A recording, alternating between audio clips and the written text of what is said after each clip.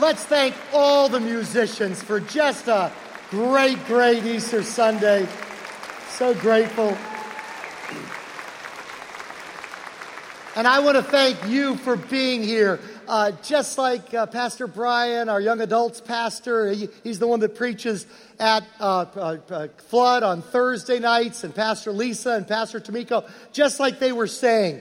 We hope that you feel right at home and just consider yourself a part of the family right off the bat. I always like to say, just consider this a giant family living room. And you've come in on a family reunion, and just consider yourself part of the family right off the bat. If you are visiting, we are so honored that you'd spend part of your busy Easter weekend with us. We are so glad that you're here. And I always laugh about what a funny city we live in and what a great city we live in Pomona. On Thursday afternoon, our Jewish mayor, and our mayor was with us at the 9 o'clock service and kind of gave greetings at the beginning of the 9 o'clock service. So Mayor Rothman, our Jewish mayor, he walks into my office with an 18-pound ham underneath his arm there to give it to me and to our family for the holidays. It just sounded like the beginning of a joke, doesn't it? A Jewish mayor walks into a pastor's office and walk into a bar and got a ham under their arm. But we were so honored to have the mayor with us earlier. But most of all, we want to thank God. Let's thank God for yet another absolutely gorgeous day.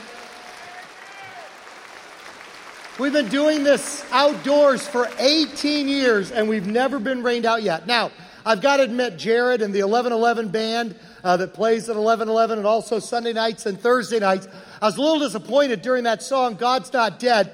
I love that song, but there was no earthquake. You see, a few weeks ago, my wife Kimberly and I were at the movie God's Not Dead, and we were in Chino Hills, so we were fairly close to over in that direction. And so we were at the movie, and it comes to the end of the movie. If you've seen it, it's just a great movie. Newsboys does the song God's Not Dead. And right at that moment, the La Habra earthquake hit. And it was unbelievable. I'm so dumb, I thought it was part of the movie. I thought it was like Disneyland where they kind of make it roll in some way. And it was just an awesome end. So there were no earthquake during that. But there may be explosions during the message. And I've been asked to tell you, to warn you about this, particularly at noon. They are filming, how many have ever seen Liam Neeson's Taken, the movie Taken? Anybody seen Taken? Okay, well there was Taken 1, there was Taken 2. They are filming Taken 3 here at the Fairplex, even as I speak. And they said right around noon, they're going to be doing some explosions. I can't imagine explosions in a Liam Neeson movie. But at any rate, and so those are explosions connected with the movies. They're not signals that I should wrap up my sermon. That's not why they're there. They're just for that purpose. And so if you hear explosions, you'll know what's going on. How many of you got your income taxes done on time this week? All right, what a relief that is. One of our guitar players told me a great joke. He said that there was the strongest man at a circus. It was kind of a circus act, the world's strongest man. And what he would do is he would get an audience in front of him. He'd take a lemon and he'd squeeze it as hard as he could, squeeze every drop out of that lemon. And then he would say, I'll give $100 to anybody who can squeeze an additional drop out of that lemon. And all these big muscular people came up, gave it a try, couldn't do it. Finally, one kind of ordinary looking guy comes up and he squeezes 6 drops out of the lemon. And he says, sir, how did you do that? What line of work are you in that you have such strong hands? Are you a plumber? Are you a contractor? Who do you work for? He says, I work for the IRS. And so just squeeze 6 drops out of it there. Now, if you look on page 4 in your program there, you'll see the title of our study today is How the Resurrection Changed Everything. And I want to read what's called the Great Commission of Jesus. It's his last words to us. And Chris Britt, the actor, did that at the beginning of our service, and I want to read it now. That's there in your study outline. Then Jesus came to them and said, all authority in heaven and on earth has been given to me. Therefore go and make disciples of all nations, baptizing them in the name of the Father and of the Son and of the Holy Spirit, and teaching them to obey everything I've commanded you. And surely I'm with you always to the very end of the age. Now, shortly after Jesus said those words, Peter, who was a disciple of Jesus, an apostle, Peter preached the first sermon ever preached. And 3,000 people in response to his message got baptized that day. And today we're going to recreate that scene from the Bible. As soon as my message is done, we're going to have a closing song. And during that song, if you'd like to be baptized here today, you say, "Oh, Glenn, I didn't prepare for such a thing. Why would I do that?" Well, if you come down, you come right along this side right here, you go down to that baptism tent. There's a guy's changing area and a gal's changing area. We have t-shirts, we have shorts, we have towels, and we are going to recreate just what they did in the Bible. Where at the end of the service, they came forward and they got baptized. And you can do that here today during the last song. And it's a great day to be baptized. We saw over 50 people get baptized that way at the 9 o'clock service. It was just awesome. And almost all of them hadn't planned on doing it. They show up and they're like, "Oh, I'm in my Easter dress," or "I'm in my Easter clothes or whatever." And we gave them a t-shirt and shorts and a towel, and they followed Jesus in baptism, just like they did on that first day when the early church was started. It's a great day to get baptized. You know, in the history of the church, particularly in the first centuries of the church, they would often wait until Easter to get baptized. Now, why did they do that? Why did they think Easter was a great day to get baptized? Well, because of verses like Colossians 2, verse 12, that you see there in front of you. "For you were buried with Christ when you were baptized, and with him you were raised to new life because you trusted the mighty power of God who raised Christ from the dead." Every time a person is baptized, like they will in these pools right over here, they are preaching an Easter sermon, way more effective than any sermon I could ever preach. Because the Bible says when they go under the water, they are symbolizing Jesus being buried. They're buried with Jesus. When they come back out of the water, they are being raised with him like he was on that first Easter Sunday. And so it's a great day in order to be baptized. Now, I always say to people, that if you really want to do it right, you'd go under the water on Good Friday, and you wouldn't pop out again until Easter Sunday. Now, nobody's taken me up on it yet, but you can do that here today. Now, why were they baptized? Why did they get baptized that day? What was Peter preaching that caused them to respond and want to be baptized? He was talking about what's called the gospel. The gospel is an old English word which simply means good news. He was sharing with them the good news. Now, how in the world did a small group of 12 followers. Thank you, Pastor Jay. You are the bomb. All right, thank you. Excuse me while I drink this. Somebody said it's a Mark Rubio moment. Didn't he mess up his political career by taking a drink of water during it? There we go. That is so good. Am I making you guys thirsty by drinking in front of you? I apologize. Jesus started with just 12 followers, which eventually grew during his 3.5 years of teaching ministry. It grew to about 120 people. Now think of that. Jesus himself preaching on earth, his church, his followers, only grew in 3.5 years from 12 to about 120 people over the 3 years that he had his teaching ministry. Then something happened that caused the church to explode. Something happened which caused the number of followers of Christ to literally explode and go all over the world. How in the world did this little group of 12 backwoods peasant Jewish fishermen become the biggest, fastest growing, most widespread movement in world history? You add on top of that it was illegal to be a follower of Christ for the first 300 years. It was punishable by death in many cases. What started this revolution 2,000 years in the making? That's what we at PFB Purpose Church, we like to call it a revolution 2,000 years in the making. What started it? Today, there are 2.3 billion followers of Jesus around the world. 1 out of 3 people on planet Earth is a follower of Jesus Christ. It's the fastest growing movement in history. It continues to be the fastest growing movement in the world today. I just read last week, they did a Twitter poll in China. And do you know when they did this Twitter poll in China, Jesus in China is now more popular than Mao. Jesus is more popular than Mao on mainland China. The Church of Jesus Christ speaks more languages than the United Nations. It's in more countries than the United Nations. As an organization, it has fed more hungry people than any other movement in world history. It started more hospitals, more orphanages, more schools. Followers of Christ have freed more slaves. They've defeated more diseases. They've housed and clothed more people than any other movement in history. It's the biggest thing in the history of the planet. How did this thing happen? Jesus never wrote down anything, but there are more books have been written about him than any other subject in world history. Jesus never wrote any songs, never composed any music, and yet more music has been written about him than any other person in human history. Jesus never built any buildings, and yet more architecture has been built to honor Jesus than any other subject on planet Earth. Jesus never drew any pictures, never sculpted any statues, and yet more art has been dedicated to him than anything else in all of history. He never traveled more than about 200 miles from his hometown during his earthly ministry. And yet now you can find followers of Jesus in every nook and cranny in the world, every ethnic group, every language, every tribe, every nation, every ethnicity around the world. You can find followers of Jesus. What happened to launch this worldwide, global, historic phenomenon? The resurrection of Jesus Christ is what took place.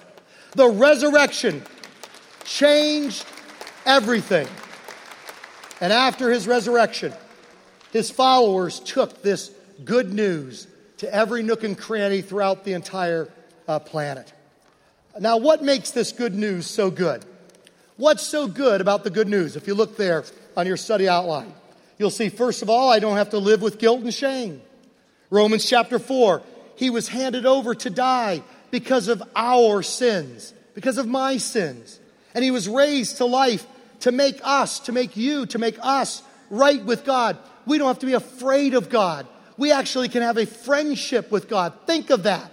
Because of the resurrection, we can have a friendship, a relationship with the Creator God that created all of that you see in front of you there.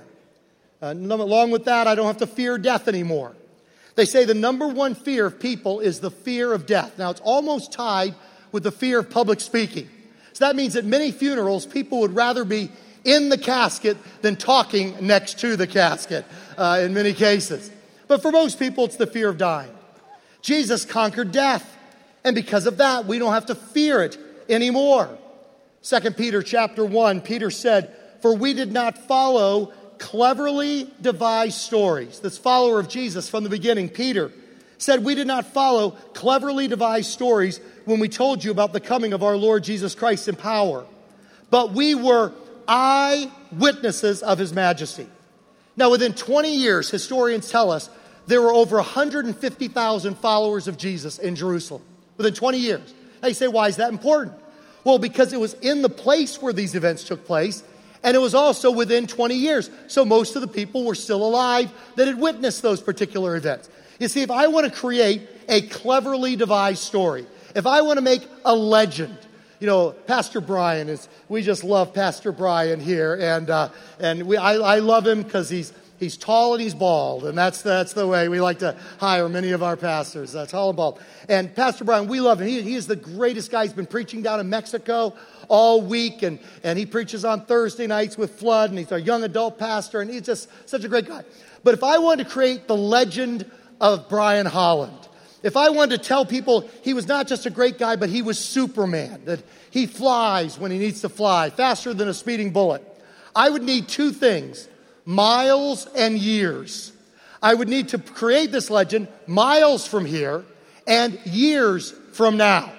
Because anybody, if I were to say to you, oh, he's a Superman, he can fly, he can do all these great things, you'd say, hey, wait a minute, I know Pastor Brian, and he's a great guy, but he ain't Superman. And so if it was in the same locality geographically, or if it was in the same time chronologically, you could easily refute that claim. And yet over 150,000 people in the place where the resurrection took place, during the time that it took place, still alive as eyewitnesses, agreed with what was being taught and became followers of Christ as well. Now, how did this happen? It happened because of hundreds of eyewitnesses. We believe almost 1,000 eyewitnesses to what he did. It says in Acts 1, verse 3, after his suffering, He presented himself to them and gave many convincing proofs that he was alive. He gave many convincing proofs that he was alive. He appeared to them over a period of 40 days and spoke about the kingdom of God. There were 40 days worth of eyewitnesses. Now, if I were to say to you, you know, I saw the Queen of England in Pomona last week, you'd say, Glenn, you're either mistaken, you thought you saw her but didn't, or you've had your bald head out in the sun too long, or you're hallucinating, or you're lying because you just wouldn't believe me. But what if instead, over 40 days, there were almost 1,000 witnesses to seeing the Queen of England in Pomona? What if I asked for you to give testimony to that? And somebody raised their hand here and said, well, we had dinner with the Queen last night. Or what if somebody said, my wife went shopping with her at Costco just a couple of weeks ago. Or maybe it was the Queen of England, they went to Nordstrom's. Or I saw the Queen walking her dog in downtown Pomona a couple of weeks ago. Or we were just playing cards with her a few days ago. What if over 40 days, almost 1,000 people had those stories? And what if in addition to that, you would rather be killed than to change and deny what you had seen? You'd say, kill me. I will never deny what I've seen. That was the situation with followers of Jesus. Paul writes in 1 Corinthians 15, I passed on to you what was most important and what has also been passed on to me. Christ died for our sins, just as the scripture said. He was buried. He was raised from the dead on the third day, just as the scripture said. He was seen by Peter and then by the 12, that is the 12 disciples or apostles. After that, he was seen by more than 500 of his followers at one time, most of whom are still alive. Do you see why he puts that in there? Most of these eyewitnesses are still alive when I'm writing this, though some have died. Then he was seen by James and later by all the apostles. Last of all, I also saw him. Why is that important? Because Paul, who wrote these words, was a religious terrorist before he met Jesus. He was violently anti-Christian. He hated Christians. He despised Christians. He was hired by the government to stamp out Christianity. He was in the business of killing Christians, imprisoning Christians. He was a man filled with anger and hate. And then he encountered the risen Jesus Christ. And later on in his life, he wrote what we consider to be the most beautiful words ever written about love. It's called the love chapter, 1 Corinthians 13. You've probably heard it read at a wedding. Love is patient. Love is kind. It doesn't have envy. It keeps no record of wrongs. This man who was filled with hate and anger now became the one, an apostle of love, who loved God and loved others and who was loved by others. This was the power of the resurrection. It leads to the next one.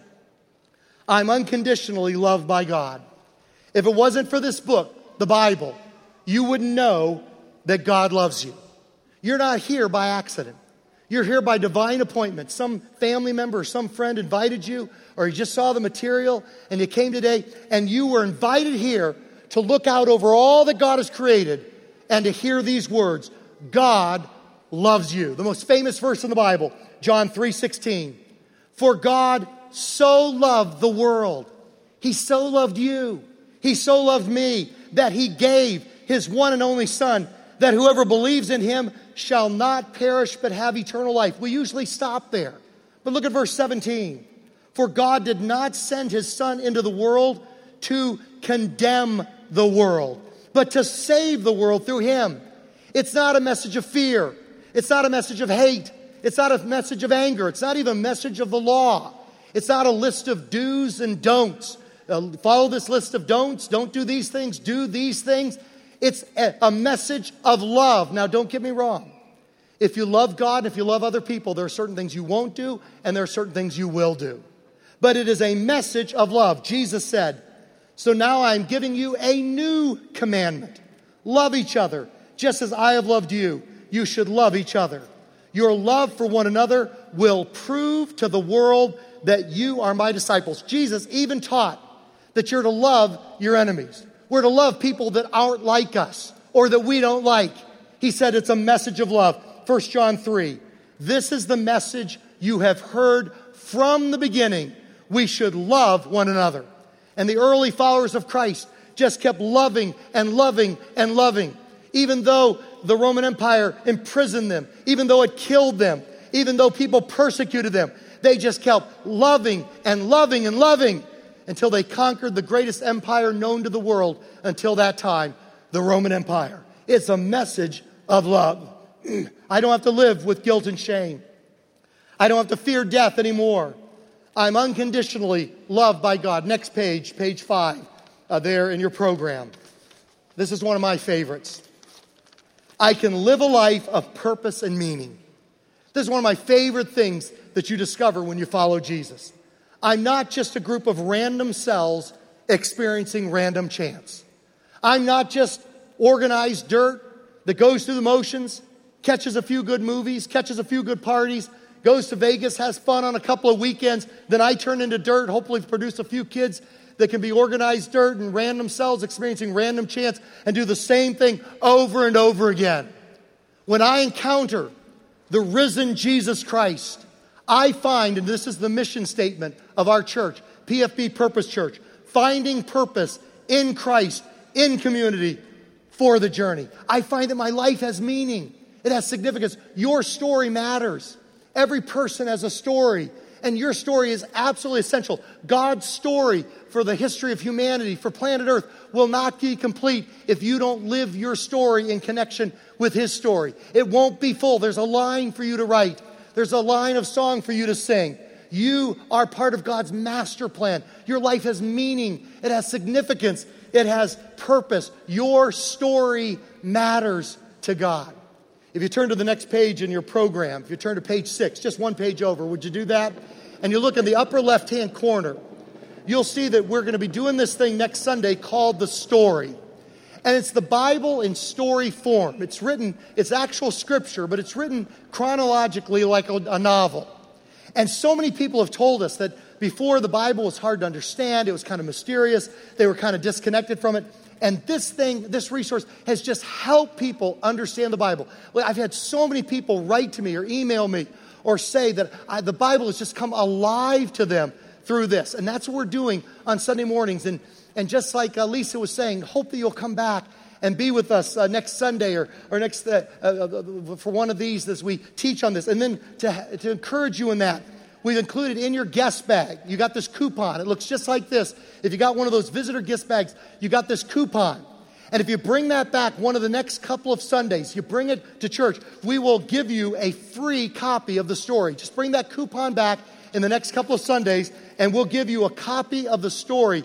And so many people have said this has just changed their life. It's made the Bible leap off the pages and come alive to them. And the best part of this is that it helps you figure out how your story fits into His story, how your story fits into God's story. Jesus said in Mark chapter 8, if you insist on saving your life, you'll lose it. Only those who throw away their lives for my sake and for the sake of the good news will ever know what it means to really live. You know, it's funny, we're going to do baptisms in just a few minutes here. And I always wonder, Lord, why did you pick baptism? I mean, there are 100 different ways you could show outwardly that you want to be a follower of Jesus. Jesus said you can receive Him in the quietness of your heart. And I'm going to give you a chance to do that, just silently, just you and God in just a couple of minutes. You can do it in that way, but He says eventually you got to go public with it. Jesus said, if you own up to me in front of other people, I'll own up to you. But if you're ashamed of me in front of other people, then I won't own up to you at that time. And so He says we're supposed to eventually go public with the fact that we're following after Jesus. But why baptism? Why be dunked in water in front of other people? And I think it has to do with this whole example of losing your life, losing your pride, losing your dignity. You know, it's funny, but when you're dunked in water and you're soaking wet, it's a very vulnerable time. I mean, you think I look bald right now? I know this is going to be crazy. You should see how bald I look when I'm soaking wet. I mean, you think right now, oh my goodness, he's really bald under there. Were you hoping I had Fabio golden locks underneath there? No, I'm bald as an eagle. Yeah, I'm bald. But when I get soaking wet, I'm especially bald. And I think that's part of why He said to be baptized. Because we say, Jesus, I love you so much, I'm willing to look like a fool. Jesus, I love you. I'm so committed to you that I will humble myself in front of other people. And I think that's one of the reasons why He he chose baptism. If you insist on saving your life, saving your pride, saving your dignity, saving your own way of doing things, saving your self-centeredness, if you insist on saving your life, you'll lose it. Only those who throw away their dignity, their pride, their lives for my sake and for the sake of the good news will ever know what it means to really live. In Philippians 1, verse 21, Paul writes, "For to me, living means living for Christ, and dying is even better." You know that last year, 21 million people got killed around the world simply for being followers of Jesus. You hardly ever hear about this in the media. Media almost never talks about it. It's the biggest human rights violation in the world today. Christians being killed simply for following Jesus. 21 million people died this last year simply for following after Jesus. But as they died saying, "For to me, living means living for Christ, and dying is even better." And that leads us to our final one. I can be certain I'm going to heaven. I can know I'm going to heaven. I can have a purpose. I can be free from guilt and shame. I can know that I'm loved. And I can be certain I'm going to heaven. Peter writes in 1 Peter 1, verse 4, "And we have a priceless inheritance, an inheritance that is kept in heaven for you, pure and undefiled, beyond the reach of change and decay." Boy, the older I get, the more I'm interested in anything that's beyond the reach of change and decay. Blaise Pascal was one of the world's greatest mathematicians. And he became a follower of Christ when he was 31 years old. And he had this thing called Pascal's wager, in which basically it goes like this. There are two options in front of you. And one has very little upside, but a huge downside. That is a little bit of reward, but a lot of negative consequence. And the other one has a big upside, big reward, but very little consequence if it's not taken. And he applied that mathematical principle, Pascal's wager, he applied it to spiritual things. And he said, you know what, if you don't believe in God, if you don't believe there's a God, if you don't follow after Christ, there's very little upside. Maybe you have the satisfaction of you die and we all turn to dirt. Won't even have the satisfaction of knowing that you're right after you're dead. It's just very little upside. But if there's a God and we deny his existence and we don't seek to have a relationship with him, if we don't seek after him, if there's someone that created that and we don't take the time and energy to try to know what his purpose is for our lives, there's a huge consequence of that. There's a tremendous downside for that. On the other hand, if I were to die and simply end up, I am random cells experiencing random chance. I just turn into the dirt. There's no big loss.